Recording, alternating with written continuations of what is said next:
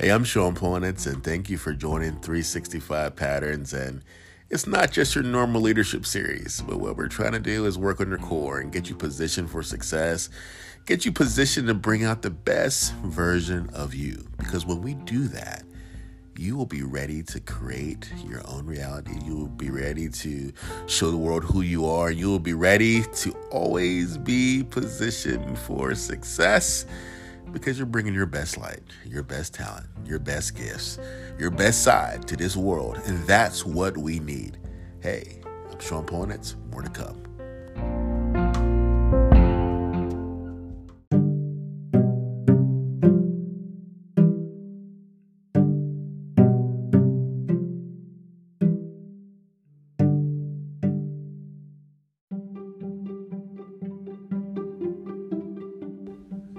Okay, as we go down to 365 patterns, we look at the core principles. Your core principles is A, self-awareness. Ooh, that's a good one. B, relationships. They never stop. And C, perceptions. And oh my goodness, we must manage them. We must understand them because they influence so much of our environment. So, self-awareness, relationships, perceptions. These are the consistent themes, the consistent core that you must work at daily because they feed you and because this is how you feed the world. And you start to see where they become one big circle. If your self-awareness is not, out of whack, out of tune, your relationships, just aren't that strong, and your perception is actually blindsided. Because you're not seeing straight and you probably don't understand how people see you. But then if your self-awareness is strong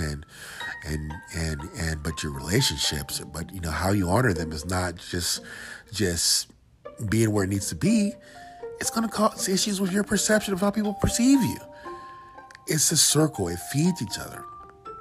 Now, the base of the circle is self-awareness, because once you know about something, you are empowered to change it. You are empowered to influence it. And you know your limits and you know kind of your SWOT, right? SWOT, your strengths, your weaknesses, your opportunities, and threats. All of that is a part of being self-aware. Now, the journey is about not giving you solutions. No, not giving you answers. No, but giving you the ability to be self-aware. When you're self-aware, you can start asking yourself the right questions. And guess what? Those questions become your compass.